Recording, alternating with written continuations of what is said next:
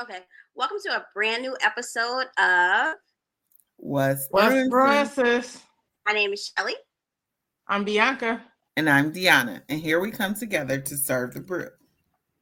as we always do. Yeah, We so are how's back. everybody doing today? It is Saturday. We are recording on a good Saturday. Everything's going great. Sunday, girl. Sunday. You are missing days of the week. This weekend has went so fast. I just got back from vacation. I'm still in vacation mode. Yes. And You are still in Anaheim. yes, a beautiful time in California. My very first time being there. And it was amazing. I am exhausted. And I got right back to the cafe on Friday. So, yeah, I'm holding on by a cup of coffee. That's right. So I didn't do anything amazing last week. I just worked in school and, all the things. So Same here. I can't wait to get some sun. I'll be doing that I won't get sun, but I'll get a little vacation next weekend. So the forecast in this area is not the greatest. Oh, sorry about that. It's okay. I'm still gonna enjoy life, Absolutely. As we always do. So last episode we talked about day in the life at the cafe. That was so much fun. Yeah. I liked the video at the end. It kind of gave the viewers a sneak peek in what actually it looks like on our way there, getting on the elevator, going upstairs, kind of just a day in the life, long story short. But it was a good coffee chat. Yes, indeed. Shelly, anything stood out to you from last episode? Last episode was absolutely amazing. I love, showing all the pictures of everybody who's been down to the cafe. All of our family and friends are so appreciative, and still the energy that our family and friends give even in week 4 lets know that they're in for the long haul. So they're going to be here with us. They want to get down there. They want to purchase coffee. They want to be supportive and get behind the counter as well. So everybody is so helpful, and it does not go like sometimes I just sit back and think about how blessed we are, how blessed I am, and it's sometimes overwhelming that people will share a post just to get their family and friends to come and help us, and that has been unbelievable. And every day I don't let a day go by without thanking God for everything that He has shown us from this point. And everybody that's been helpful to us. So thank you, God. Yes, absolutely. Yeah, it's been a quite unique experience, but I appreciate it all the same as far as like you said, the love and support that we've been getting with our friends and family, from coming to the cafe, from purchasing online, from getting behind the counter, all those things. And everybody that has helped us in the way of, being supportive behind the counter have all said that they enjoy it too. Like it's fun. They enjoy being there with us and, all those great things. So we're truly, truly blessed. And let's just talk a little bit about the fact yesterday we were in 2 places at one time. Yes, you were at the coffee chat with Pastor Pat. Shelly, myself, and her daughter Savannah was at the cafe. So it was Cafe Coco Latte everywhere. Deanna, you had your 2 nieces, Kyra and Jayla, as well as friend Mary helping out. So it speaks to that village that we have of people who are just, putting their hat in the ring to help us out. So how was your coffee chat? How'd they go? It was amazing. So the event itself was nice. It was a panel discussion of women, basically just talking about their experiences in womanhood and like some of the things that we deal with, and how also they talked about not always being that strong woman, strong Black woman, and having to be able to move through things as if you're unaffected. and being okay with not being okay. So I was there for as a vendor, but I was also there for the discussion. Like, so it was a great event. But folks loved our table. Like, we definitely stayed busy, sold out of the cookies, had very minimal things leaving. And, you know, my nieces were like, man, we're taking a lot less out than we came in with. I said, that's always the goal, baby. You want to you want to leave with nothing. Leave it all on the floor. So it was a great time. Yeah. But yeah, I'm like, there needs to be more events like that. You know, where it's inspiring, encouraging, uplifting, and real. You know, like, let's not feel like we have to be strong all the time. Let's not perpetuate the strong Black woman syndrome. Like, be okay with not being okay sometimes. So yeah, all of it is good. That's a great message. I've laid that cape down years ago. The whole, you know, you got to be strong. To the point where I started to hate the word strong, and you know, I'm circling back to it that I'm okay with it. But you know, for years I hated the connotation of being the strong Black woman. It's like, I have feelings too, but over on our end at the cafe, it was a really great day. My niece and nephew showed up, Clinton and Shafan. They took pictures, posted us on Facebook. 2 posts actually, like, come check out the cafe. It's upscale, it's nice. They bought coffee, hung out with us for a little bit. And, you know, we had our regulars show up, our weekly regulars. Oh man, I can't think of her name right now. I want to give her a shout out. She always brings her daughter and her daughter's friends. I believe it's Jessica. Yeah, Jessica. Yeah. Jessica, yes. She came in, you know, we had JB and all of our regulars that show up. Loved them so much. We had the biggest tip we ever got yesterday. Yeah. Shelly told us about that. Savannah was at the register. Yeah, so I was at the register at the time, and JP from one of our neighboring stores came in, and he always offers a really good word. He's a really good person, but he came in and said, you know, always offer a suggestion, which I thought was a really good tip to help push sales and, you know, to get people excited about a new product. And he only came in for a cup of ice and left $20. So it's amazing that walk through the door and the advice that they give. People literally just want to help. We also had a young lady walk in, and she asked the famous whisper question, is this a Black-owned business? And you know, she wants to hook us up with her brother, who has a foundation in Nevada that helps Black entrepreneurs, and they're creating a network of people who can come together and speak at events and tell people about the ups and downs. So that was also very inspiring, and you never know who God is going to put in your path, and you know, people walk by and they look in the cafe, and we are giving people a reason to come in. So it was an amazing day. I do hate that I missed Pastor Pat's event. That's good to know. But I definitely want to give a shout out to Jayla, Kyra, and Mary, and definitely you, Deanna, for holding the new team down at that event. So thank you guys so much, and everybody has been so helpful. It's just like, it's so overwhelming, but it's so cool too.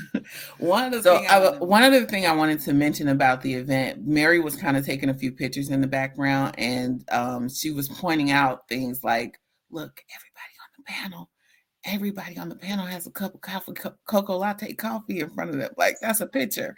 Then she look at another table. That whole table got coffee too, you know? So she was very much into it. And she was like, she said, you know, the last time I was asking people did they want lemon in their drink was when I was working at Olive Garden as a recent college graduate. And I remember saying to myself, I'll never do this again. Like, you know, she was waiting to emerge into the like corporate world and get a real job. But she's like, it's a whole different feeling when it's your friend that's the owner of said establishment now she's like, it's just a different vibe, a different feeling. And I'm happy and excited to ask people, do they want lemon in their lemonade or their tea or whatever, She was like, I'm so proud of you guys, which is something that we hear a lot. But she was like, the energy behind everything associated with Cafe Coco Latte makes her, she raised her hand like, oh, do you need more help? Like, I'll come help. And I think that's something that happens over and over again, that our slogan is heart crafted love in every sip and bite. I think people feel the love that we put into the business, and it's electrifying and it's inspiring, and it makes people want to get involved. So we greatly appreciate that.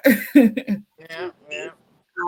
It does not go like I pray that she got those pictures and she can post them and use them at some point, because it literally feels like we went from not having, which is the true fact, we went from not having a cafe to being like having a cafe and having our cups on people's tables and people are drinking our stuff.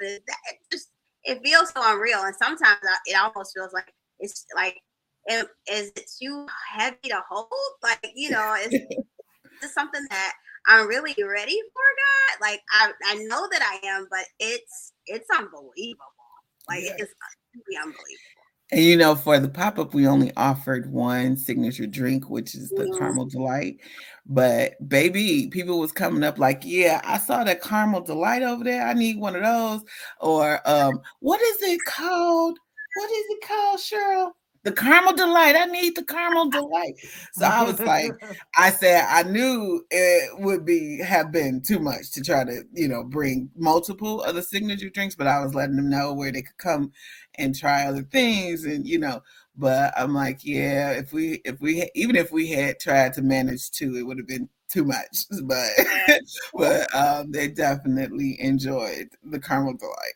It's funny when you hear people like ordering the Caramel Delight, and literally it started from sitting at my kitchen table, and we were like, let's put this with this and do this, and then let's taste it. Yes. And what y'all think? What we gonna call it? We'll call it the Caramel Delight. Oh, good. That's a good drink name. Okay. And now some of me or people walking in like, can I get the Caramel Delight? Yes. So one other thing I'll mention is there's other people too that are looking for ways to partner with us. Like you mentioned, JP is from Spirits, right? Spirits and Spice. Mm-hmm. Yeah, they're like eventually we're definitely going to do a collaboration.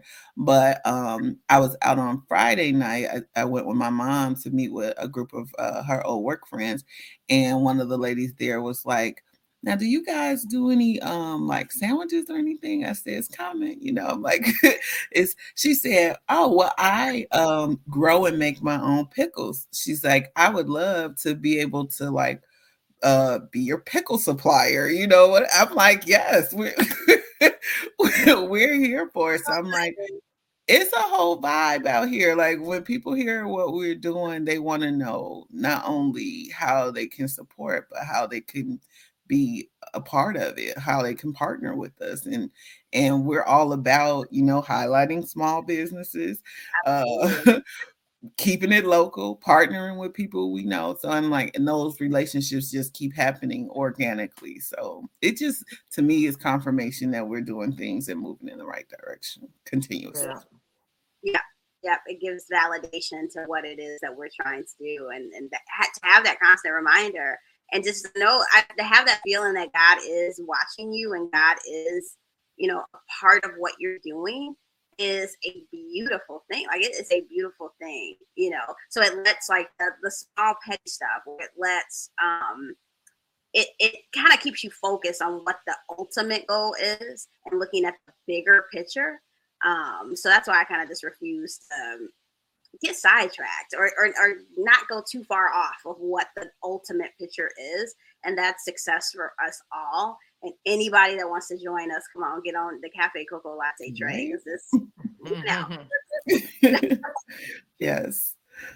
So what do we have to talk about today, Deanna?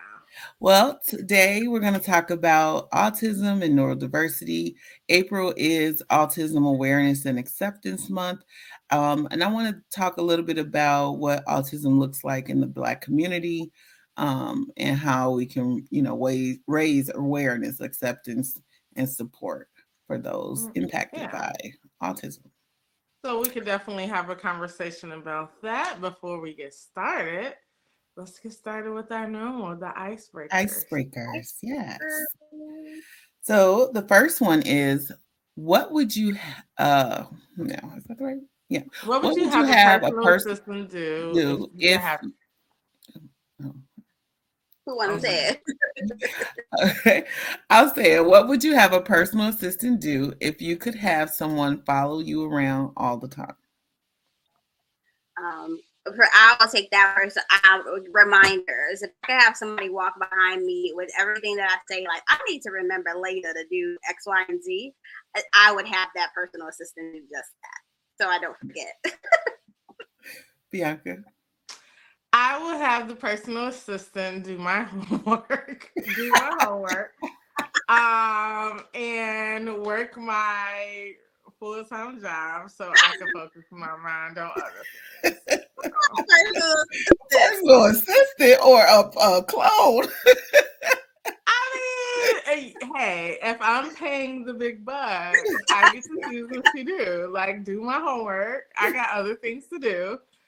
I have no time. I do need another one of me. Like, it's not enough time in the day to do all the things. I agree.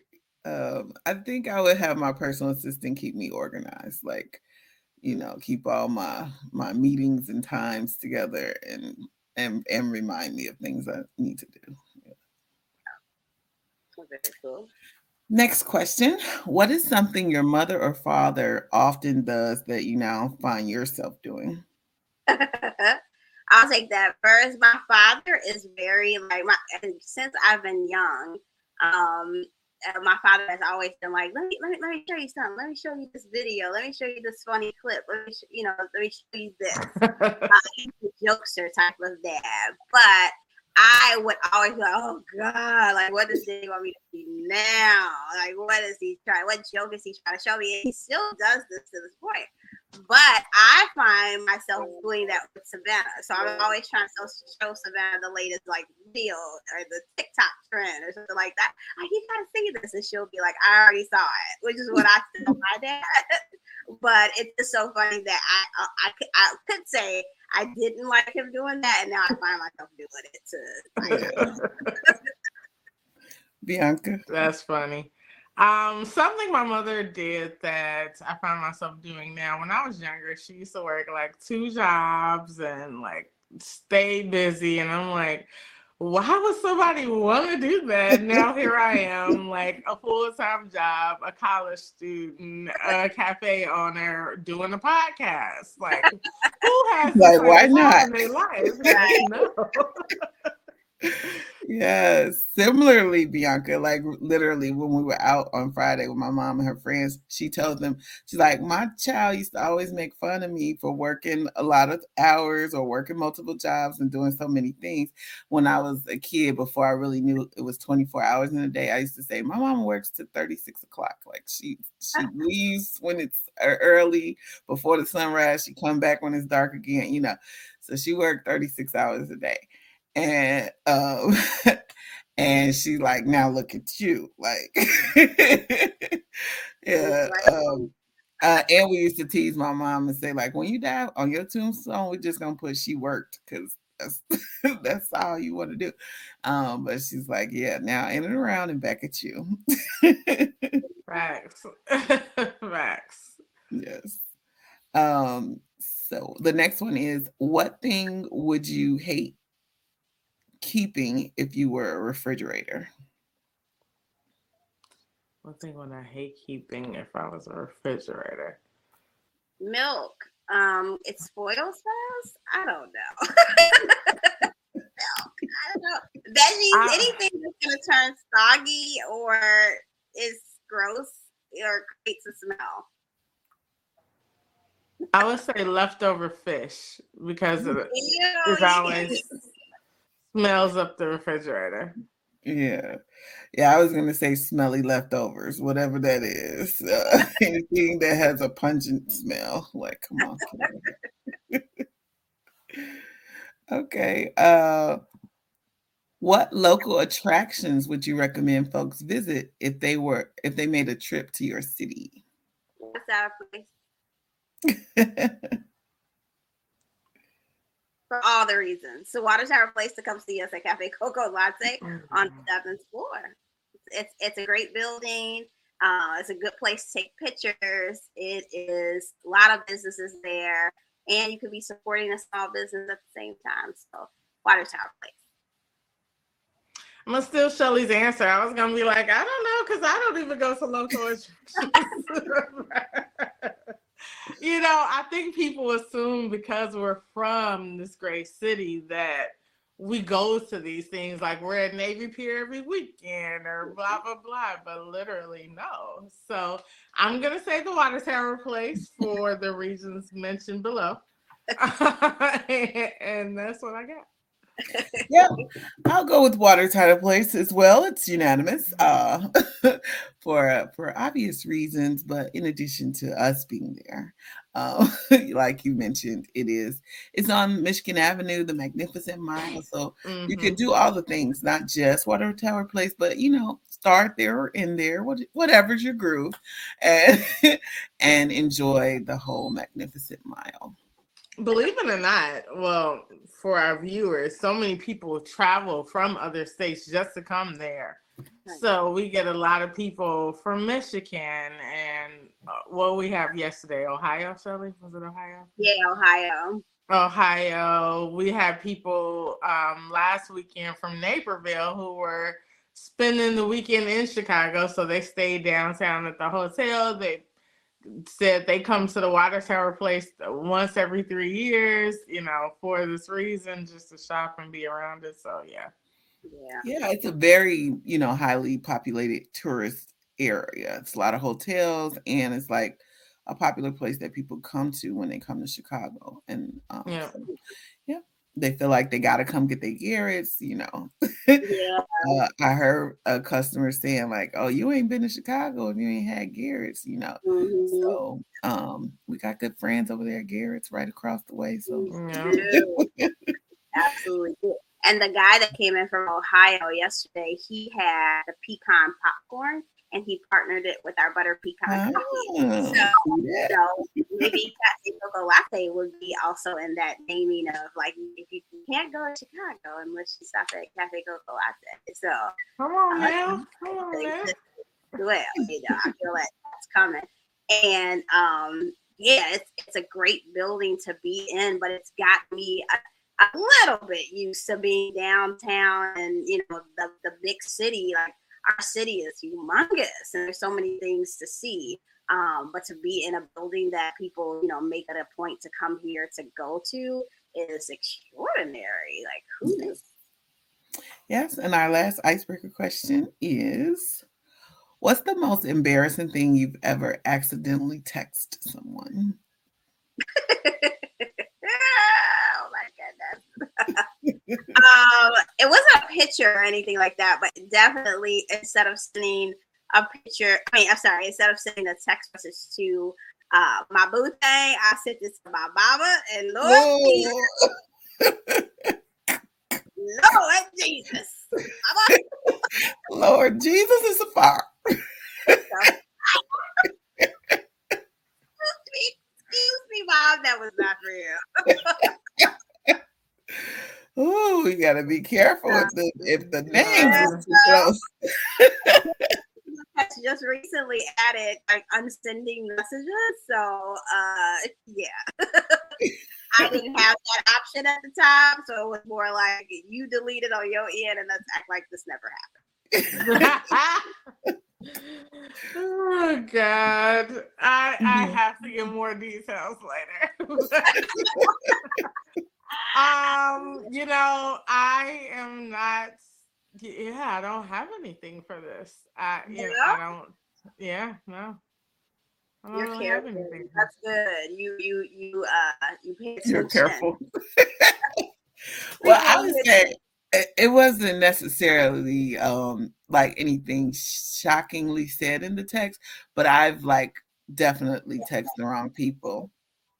I have a cousin named Eric Robinson and a friend named Eric Richardson, and I have sent the message to the wrong Eric more than once. You think I would get it right by now, but one time I was trying to ask Eric Richardson if he could repair my bike, and I sent it to Eric Robinson, who lives in Wisconsin. So he was like, I don't know. Maybe I could, but that would be a long ride just to work on a bike.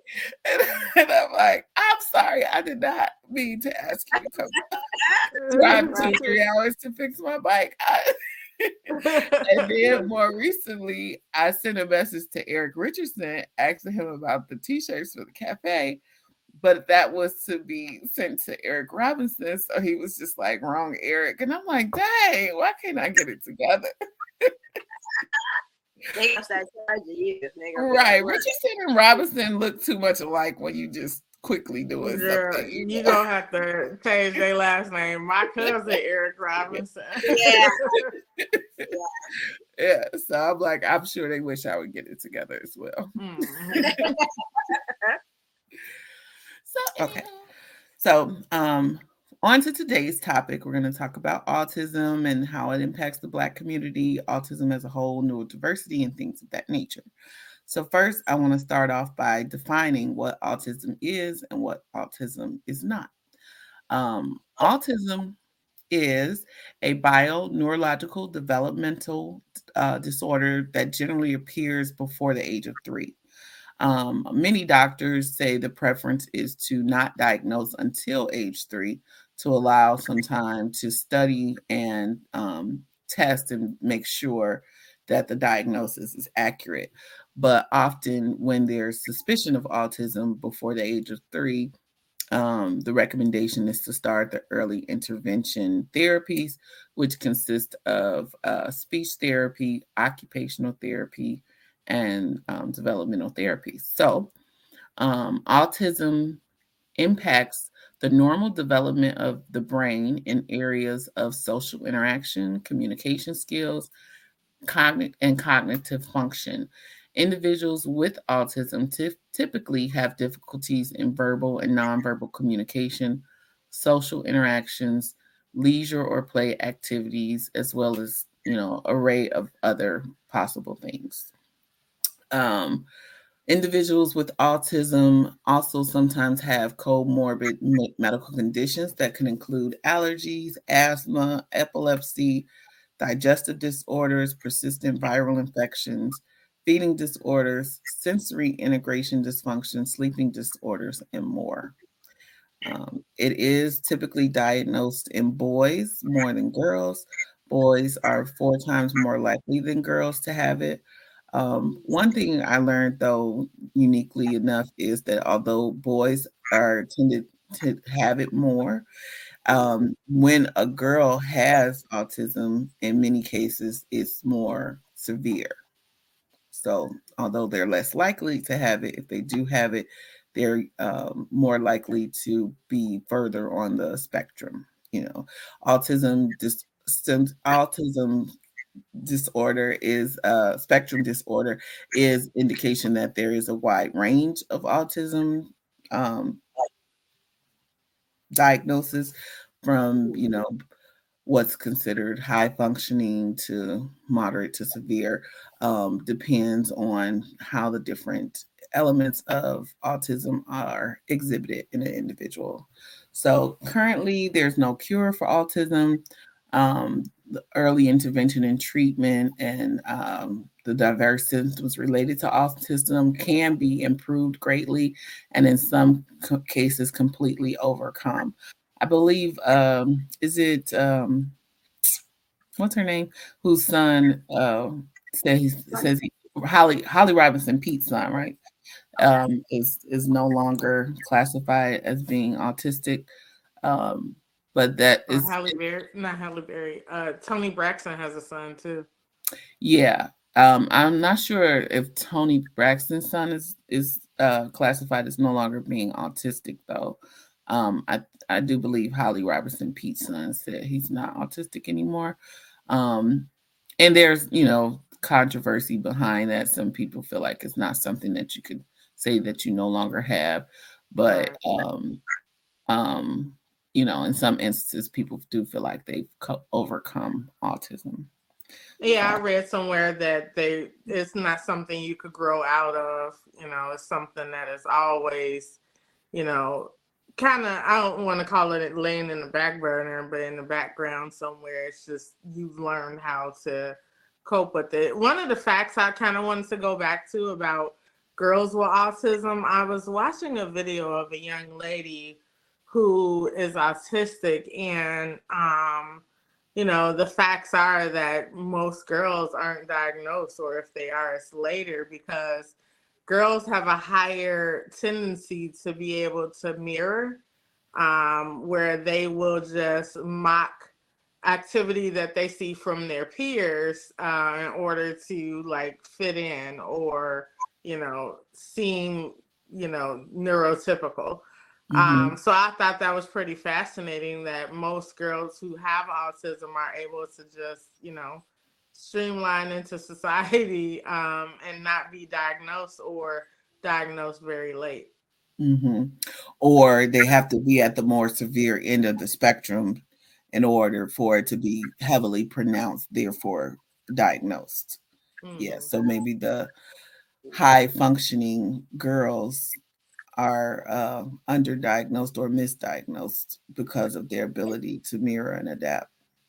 Yeah, I know I've heard a lot of stories of people either, I don't know if you want to call it overcoming it or just living what we would consider a normal life. But there is a professor who was diagnosed. He couldn't read, he couldn't talk, he couldn't write, he couldn't do a lot of what we refer to as normal, things. And he's now a professor at a college. So I think there seems to be so much more that we don't truly know about the disease. But then are there organizations, Deanna, that is helping as far as knowledge goes about autism? Yes. So there are several organizations out there. There's the National Autism Association. There's the Color of Autism Foundation, which is geared toward the African American experience with autism. There's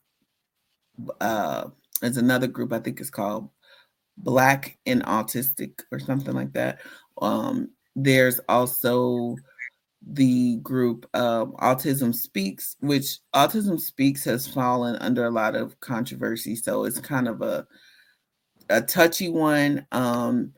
And reason being is Autism Speaks, I believe, was started by someone who, probably had the right intent in being an advocate for folks with autism. However, not having autism yourself, you may think you know what the autistic community wants or how they want to be treated or identified and all those things. But what your idea of what an autistic person, wants is not necessarily true for what their experience is. Mm-hmm. So like the Autism Speaks group, their symbol is the puzzle piece. And now people have evolved to a point where they feel like that is discriminatory or hurtful to say that there's a missing piece from people with autism versus the more, I guess, evolved or advanced or now thing is to use the infinity symbol, which is not that, that there's something missing, but that, our diversity and neurodiversity or just as a complex individual is something continuous, not broken, not missing, not, and it's okay to be diverse or different in that capacity.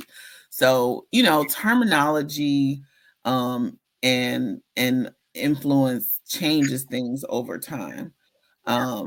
So I think it's important to, extend grace to folks who may be coming from the right place, but, as times change, people change, thoughts and ideas change, and figure out the best way to be inclusive to all. Because, there's some people who don't have a problem with the puzzle piece being the symbol. But the change really came from the autistic community, meaning those who actually have autism versus those who are our outsiders. Like maybe we have family members with autism, but we're not autistic. So therefore, I can, yes, be your advocate and try to do as much as I think that I can do to support you. But like hear from the autistic community. There's adults with autism who need to be included in the conversation, who need to be represented in how things are done and how we maneuver. So I'll just take a step back at what I failed to mention at the top of the message is my 9-year-old son Bryce has autism. He is autistic. Bryce Zeke Remoya Onyango is an amazing ball of energy. He's inquisitive, observant, and playful. He has no fear when jumping outside in the grass or off a few flights of stairs. Wow, can he stick a landing with his bare feet? A perfect set of tents.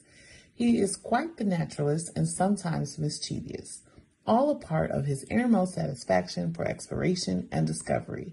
I appreciate the way he looks at things from his unique perspective. I enjoy being in his world of wonder.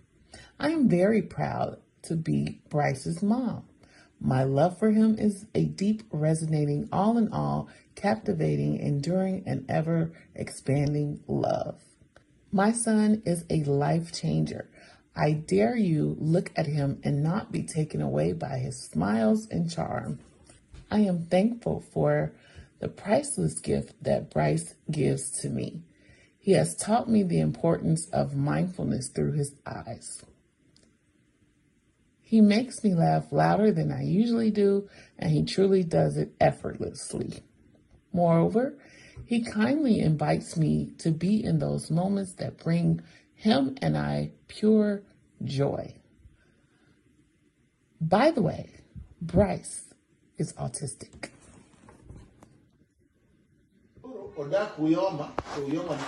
Let's play together. He is autistic. There's also a complexity around how people with autism want to be identified. In a lot of conditions, people want to be identified person first, disorder second. With autism, there's members of the community who want to be simply identified as that autism first. So instead of and like to someone who's neurotypical, it may feel like what's the difference or what's the play on words, whether I say Bryce has autism or Bryce is autistic. Is he a person living with autism or is he an autistic person? I think that with anything, it's gonna come down to being person specific. You know what I mean? Like that's what we think. Mm-hmm. That is what we think. I don't feel like you could group. I know, I'm not autistic, but I don't feel like every autistic person may want to be identified the same way. I think, right. We have to allow said person to decide how they want to be identified. Absolutely. Now there's also the truth in that not every autistic person will necessarily be able to articulate how they want to be identified. Whether it be because they're nonverbal or because of the level of spectrum disorder that they have. So in some instances, they may not be able to communicate their preference. Therefore, for me, I would just mainly default to members of the community at large, which still doesn't necessarily represent each individual. But I would say, yes, if someone can identify how they want to be identified, then yes, we honor that. If not, then I think the second best thing I could do is try to hear from the community what the preference is. And this Which is me on the outside, right? I'm on the outside. This is just a question. Autism community, don't come for me. right. And like I said, this could be with any community, whether it's not comparing the LGBTQIA community, but can he just be Bryce? He's Bryce. So yes and no. So this kind of gets deeper into the conversation. Because he's so big, he just he is. Bryce is definitely more than autism. Yes. Yeah, he's more than autism. He is, I'm sorry, Shelly, you're saying? I was just saying that autism doesn't even come to mind when you think of Bryce. And so like he's the one person that I know that has autism, and it doesn't come to mind when you think of him because his personality is so big, and it's like it doesn't stand in front of him. He's just Bryce. So yeah, Deanna, I could continue, but yeah, so that is true. Of course, when I look at Bryce, I don't see autism first all the time, but it depends on the day. It depends on the activity. It depends on what's happening in the moment. And I think one of the challenges with having autism or being a caregiver of someone who has autism is that from face value, yes, often they appear to look neurotypical. Therefore, when there is an event, an episode or something that autism shows up, it makes people question what's going on. They're not clear that this is a person who's autistic. They may look at it as a child who's misbehaving. And then when it comes to the Black community, you feel the instant judgment when you got somebody looking at you like, I wish mine would, So that's where that thin line between, he's just Bryce and having to identify or accept and make others aware that he is autistic, to kind of mitigate some of the judgment, the ridicule, the possible, scrutiny that comes along with, oh, you just don't have control of your child, or leave them with me for 3 days, I give you back a different child. Like those kind of comments that really they have no idea. But I would, if it wasn't for the fact that I wouldn't want to place Bryce in an uncomfortable situation, my response would be, okay, come pick him up on Friday. I bet you're going to be changed more than you think that you're going to change him, because to be in a 24/7 daily life and experience of what it means to have a loved one who is on the spectrum is totally different than when you see one breakdown in the store and think that you could have handled that situation better. So that's where I get, for those who say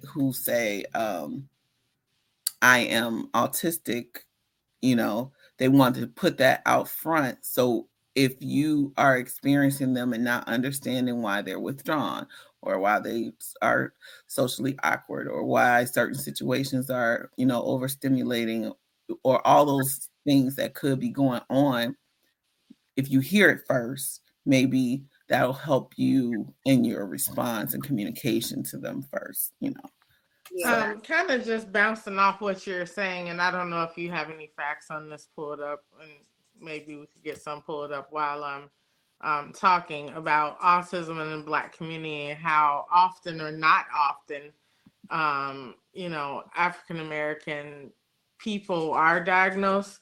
The reason why I ask that is because I feel, without me knowing the facts, I feel as though African American children, people are diagnosed at a lesser amount or not until later because of the fact that those type of comments that you just mentioned, like, oh, give me the child for a weekend, I'll get them together, or people not wanting to admit the diagnosis, people not wanting to put a label on their child or their family member, when we all know that, there's something different, something not neurotypical about said person that probably could be addressed, but we don't know what it is, and no one wants to figure it out because they don't want anyone to look at their child differently, and they're just going to act like this isn't happening.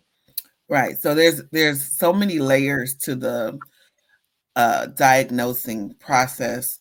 First, a lot of there's so many layers. So with regard to diagnosis as a whole, initially it was definitely more whites than Caucasians that were being diagnosed.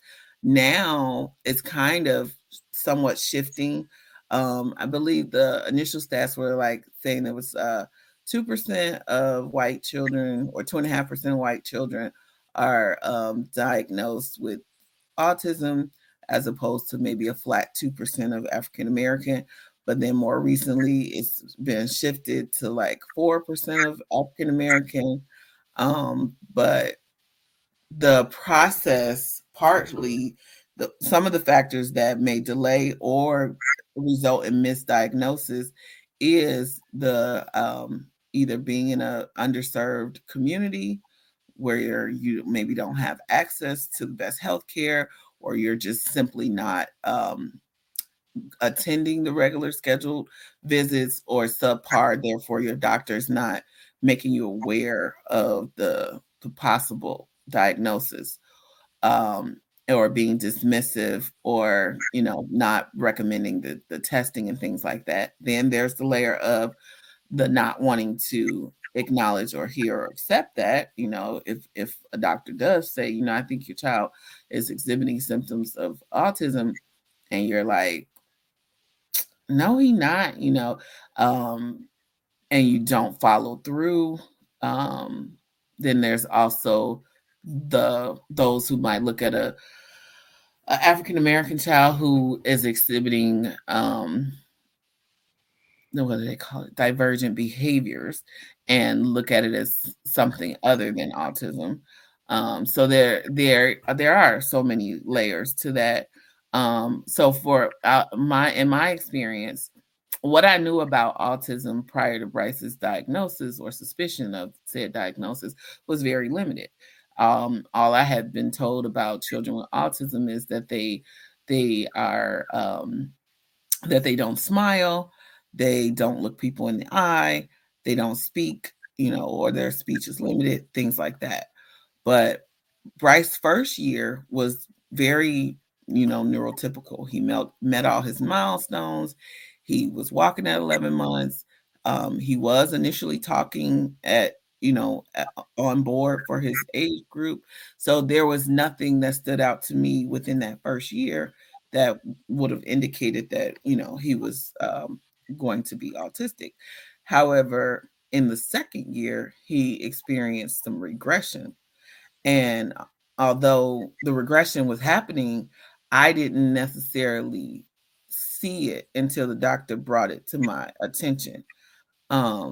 But once she was just asking questions at his 2-year-old checkup, like, how many words does he know? What are the activities that he does? Things like that. And she was like, I think we might need to get Bryce tested for autism. And it did hit me in the face, like, what? Like, he smiles, he's socially interactive, he gives hugs, he runs and jumps and plays, he's very agile, So it was my limited knowledge of autism caused me to say things as though all the things that I thought autism was not, like autistic people are not loving and exhibiting emotions and things like that.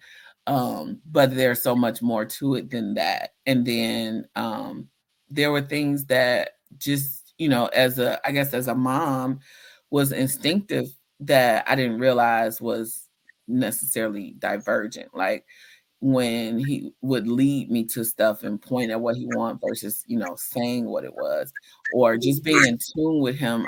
If I knew certain things might be upsetting for him or troubling for him, if he would whine about something, I could just look him up and down and be like, oh, he's upset because his pants is stuck into his sock. Just pull his pants out of the sock. He'll be all right, But those were early signs that I didn't realize that were pointing towards autism. Had I not been receptive to what the doctor was saying, I could have dismissed it and like, they just always trying to label a little black kid and kept it moving. So we have to challenge ourselves to hear what, those who have more knowledge are offering and explore. It could be right or wrong, but if we are closed off to the idea that there could be something wrong, that would be the first mistake. And I think what we're doing here and even having a conversation is amazing. Because you're, letting everybody know what your story is. There's another YouTuber, which is actually one of my favorite YouTubers. The name of her show is The Gentle Life. And she has I believe her daughter is 3 or 4, maybe just made 4. And she has autism. And she basically shows how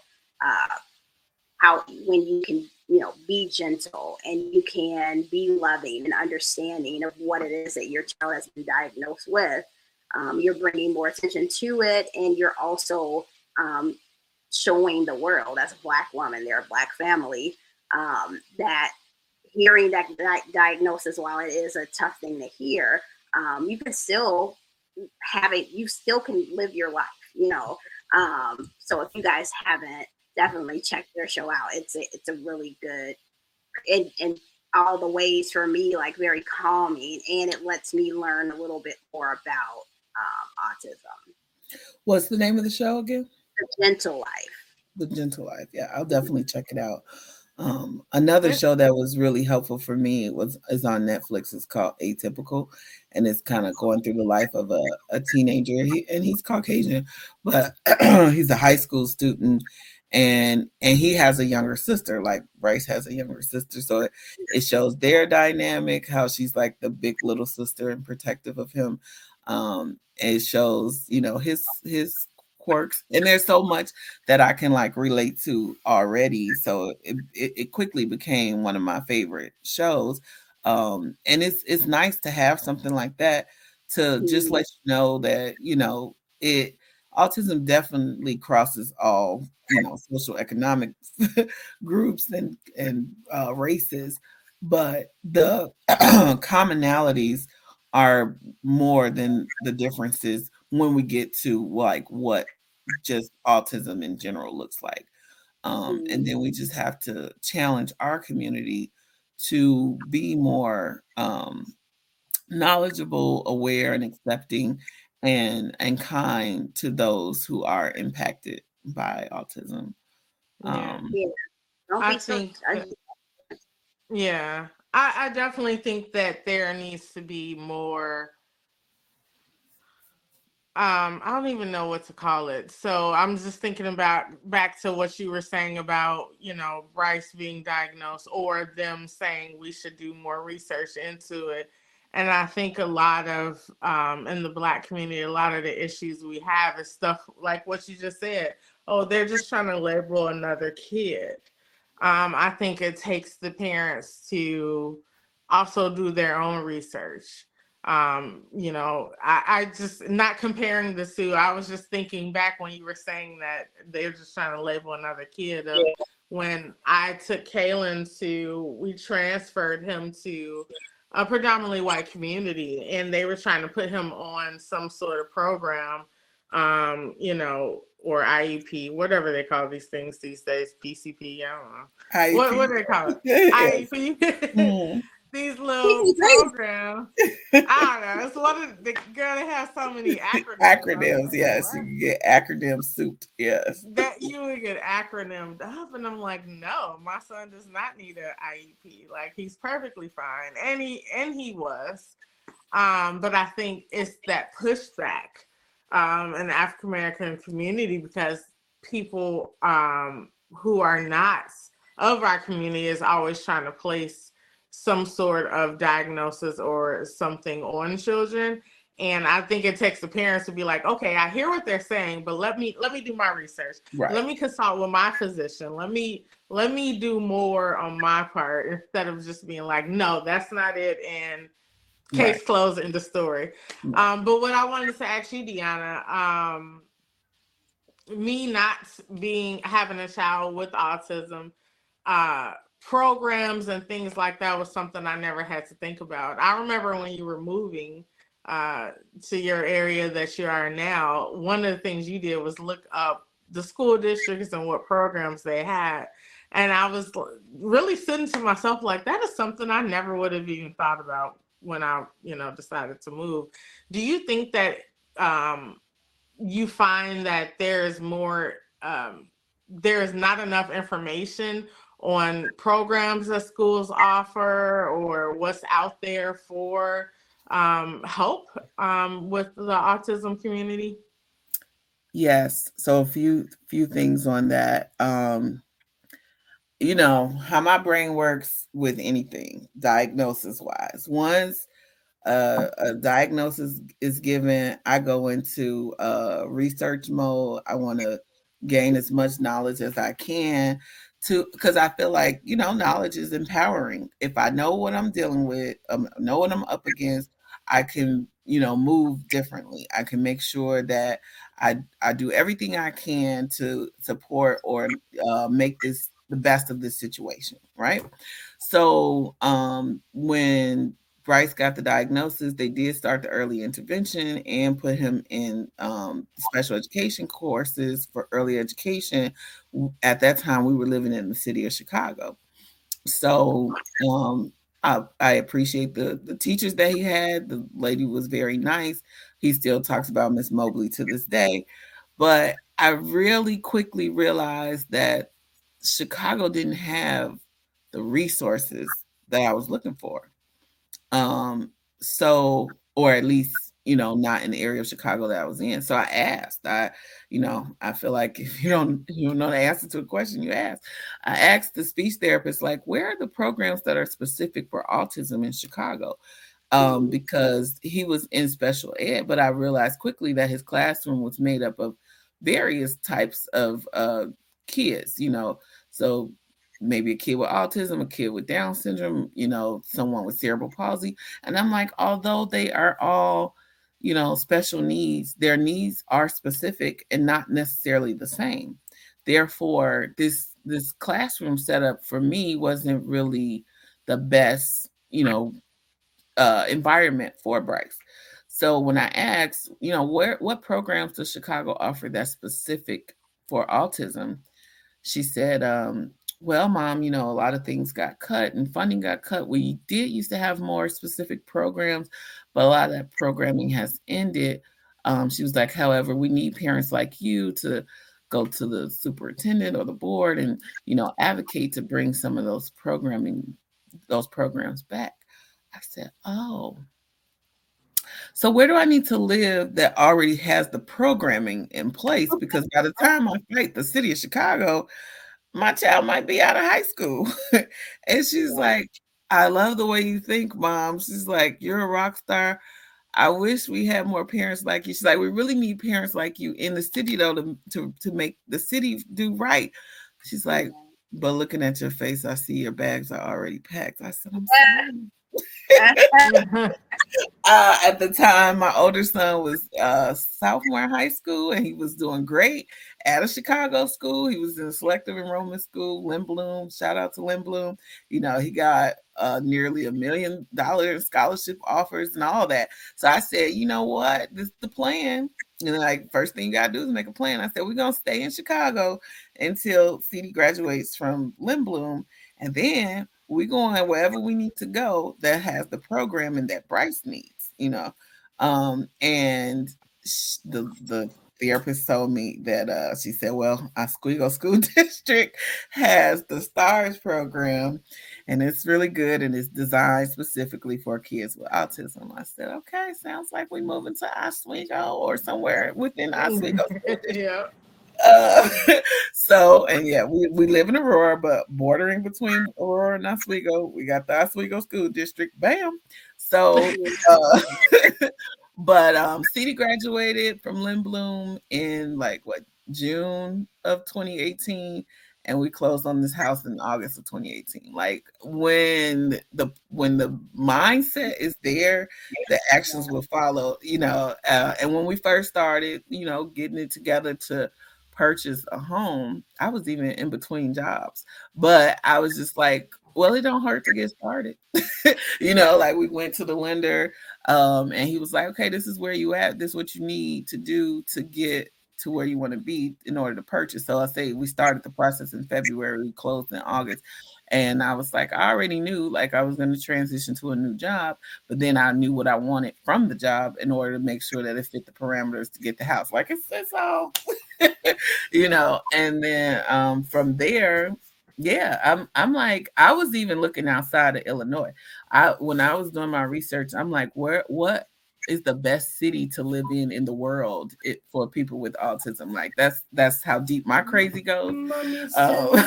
So you know, yeah, to me, if like a person cannot choose to be autistic, but as a parent, I can choose how to support my autistic child. If that means where I live, you know, the people that I have helping to take care of him, you know, every aspect of what I do can be to the best of my ability to support his needs. Up to and including leaving the country if that if that was on the table. But yes, I've been pleased with the Oswego School District, so I think we'll stay here for now. Yeah. I don't know if we've said his name enough, or he's just pulling you away. Yeah, I'm like, Bryce is already here. You want to say hi? Say good morning. Good morning, Bryce. Good morning. Oh, he's like, I'm not camera ready. You probably want me to go get him some food or something. What do you want? I want. He woke up with the swole face and sleep. Yeah, I think the most important thing though to understand is, you know, the common phrase that I hear people say is, if you know one person with autism, you know one person with autism.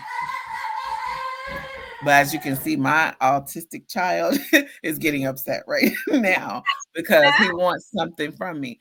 And you know, every day is not a difficult day, but there are difficult days, and that's okay. And there's times that I get frustrated, or other members of my household get frustrated. You know, I remember one particular time where CD was like getting frustrated, which he does very well with Bryce, but this particular day, autism was getting on CD's nerves, you know. And I'm like, what I said to him, which I think was helpful, was imagine how he feels. If you're frustrated because having to, you know, navigate his frustration, imagine how frustrating it must be for him to not be able to fully articulate what he wants, what he needs, how he feels in a way that we can understand. And I think that's always helpful for all of us to, you know, have that little extra patience, or to, you know, try to figure it out. Because I can't imagine not being able to express myself in a way that's clear and concise for someone else to understand what I'm feeling. Therefore, I can, you know, have compassion with him and try to understand what he needs instead of reacting to his, you know, outbursts or whatever it is that he's dealing with at the moment, you know. So I'm like, I had to learn that. I'm still learning. I dare not count myself an expert on all things autism. I think I'm pretty good on all things Bryce, But that's just Bryce. I can't, The parents have to be, yeah. But one thing I definitely think that you have spoken highly about is the fact that you don't be fearful as you're walking your walk with whatever it is. Whatever it is, do your research, find out more about it. Don't be fearful. Put your life in a position where it will only better help yourself or your family member. But rise above any diagnosis to the best of your ability, and definitely don't judge anybody else for something that they're going through. Yeah. I'm still learning things every day, and I try to dive in as much as I can. Another new hat that I've decided to adorn is being a part of an advisory group. This advisory board, which is this opportunity was presented to me by Northwestern because I had participated in some earlier research with them. The doctor reached out. She's like, "Hey, Mom, I remember you from a prior study. Would you be willing to consider being a part of this advisory board? It's made up of adults with autism and parents or caregivers of children with autism, so that we are including, autistics and those who care for autistics on this advisory panel to help, make the way autism is perceived, received, and all of that, inclusive and complete." So I see it as an opportunity for me to learn from the adults, the autistic adults, because they're, older, further along in their journey than where Bryce is. I feel like that can only be helpful to me to help him. So I'm excited, and I'm looking forward to learning from them, and just, I'll offer and lend my experience as a caregiver. But I'm really more fascinated with what they have to say. And I have learned so much. Like, I think another probably, just something that hadn't fully even been a thought in my mind prior to having a child with autism was something I read that was an article about nonverbal autistics, and it's like, and it was written by a nonverbal autistic person who said, like, just because I'm nonverbal doesn't mean that I don't have thoughts, or that I'm unaware of what's going on around me. And I'm like, you know what? I probably had never given it any thought. But I think that's another misconception that people may have, that every nonverbal person has, the inability to articulate or, think or observe. That's mm-hmm. Yeah. So she's like, everything else about her is more neurotypical. Mm-hmm. She just doesn't speak. And I think there's so much that can be said without using words, in the audible sense. Like, she's a whole journalist out here, So I think it's important too for people not to try to limit or think they know the limitations of someone because of their diagnosis. But again, it's a lot of it is just because you haven't been exposed, you haven't had that experience, and you don't understand. But if you are, truly inquisitive, then you should educate yourself, or if you're not going to educate yourself, the least you could do is to not pass judgment or, say what you would do or how you would handle certain situations, which that you basically have no knowledge base on what it really means. Therefore, who are you to speak on how you would navigate it? So one thing I do like about children, like, young children, they're just unfiltered, but they're also very pure. So I am not offended by a question, whether it comes from a child or an adult.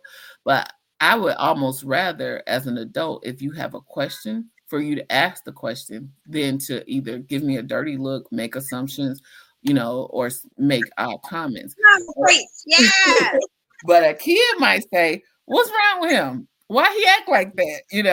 And I can answer that. It doesn't hurt my feelings. And I am always willing and ready to educate a child, to explain to them at their level the best I can what autism is. We also got, the big little sister advocate, Zoe, who speaks up for her brother. She's often the spokesperson for the two of them. And she will tell me or anybody, like, Brycey doesn't like this, or Brycey doesn't like this, or why did they do that? They know Bryce has autism. And I'm like, no, they don't know Bryce has autism, but you've informed them that he does. So we appreciate that. But sometimes we can, as adults, we could learn from kids.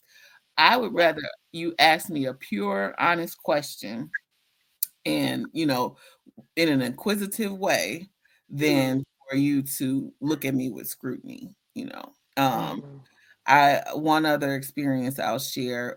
We had new neighbors, and the kids were outside. Bryce was with my niece, and everything was going fine. They were playing with toys out in the new neighbor's yard or whatever.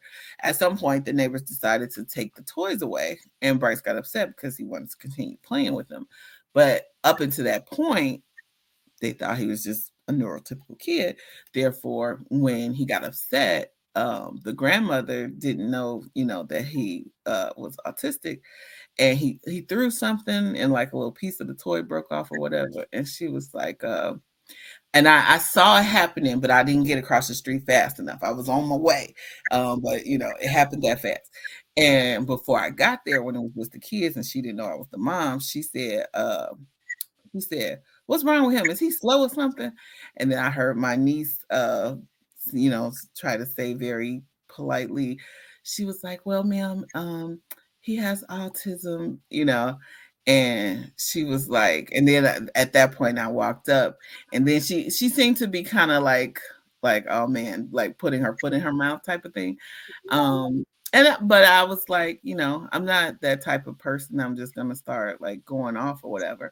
Right. And I apologized, that he had broke something. And she was kind of like startled and like, oh, like, well, I didn't know. You're right. You didn't know. And it's okay that you didn't know. Yeah. Now, I don't know if that's the best way to say it. Like, is he slow or something? But what you said definitely is a better way to handle it, because sometimes people don't know, and because they don't know, or I've said stupid things because I don't, you don't know. But I think the way you approached it with her was the better way to do it. Is she doesn't know, so give her a little grace, but then you do know, so you have responsibility in this too. Yes. So that responsibility, I think, is important. Yes. And I'm like, we can all, learn and grow. So they're good neighbors, they understand. They also, try to make sure they include Bryce and everything. And sometimes I, decline the invitation because I know certain situations will be overstimulating for him. But it's like, say, if he doesn't attend a party, they might send him a goodie bag anyway, things like that. So I'm like, it's all good, but yes, how you respond to someone can make all the difference. Instead of, taking offense and making it a big production and getting into a fight, see it as an opportunity to educate, to, add influence. And then next time, if a person finds himself in a similar situation, maybe they'll be able to identify, or they'll be a little more understanding, but we're all in this together. It doesn't have to be a divisive thing. Yeah. And I definitely think we can end it on this. It's kind of wrapping up everything you just said. Educate yourself, and find resources. If you're not going to do that, don't pass judgment. And also, everyone be gentle with each other. Be gentle as the parent or family member of an autistic person, understanding that people may not know and may insert foot in mouth. But also as the person who is on the outside, who doesn't have any familiarity. Who's not familiar with autism. Be gentle with your questions and your comments and your concerns, and understand that maybe you don't understand. And that's that on that. Be fearless. Yes. Guys, another great episode. Yes. Yes. You was about to say anything else in closing? Or so? No, I was going to say, did you want to end it with anything else, Deanna? No, I think we did a good summary there on the end. I'll just say, you know, who is it? Actually, I think it was Jerry Springer used to say, be kind to yourself and each other. You know. Oh my God. Not Jerry Springer. Yeah, that came from Jerry. That's probably the best thing about the Jerry Springer show was the be kind to yourself and each other comment, because all the other stuff was just foolery. But yes, one thing we can take away from Jerry Springer is be kind to yourself and each other.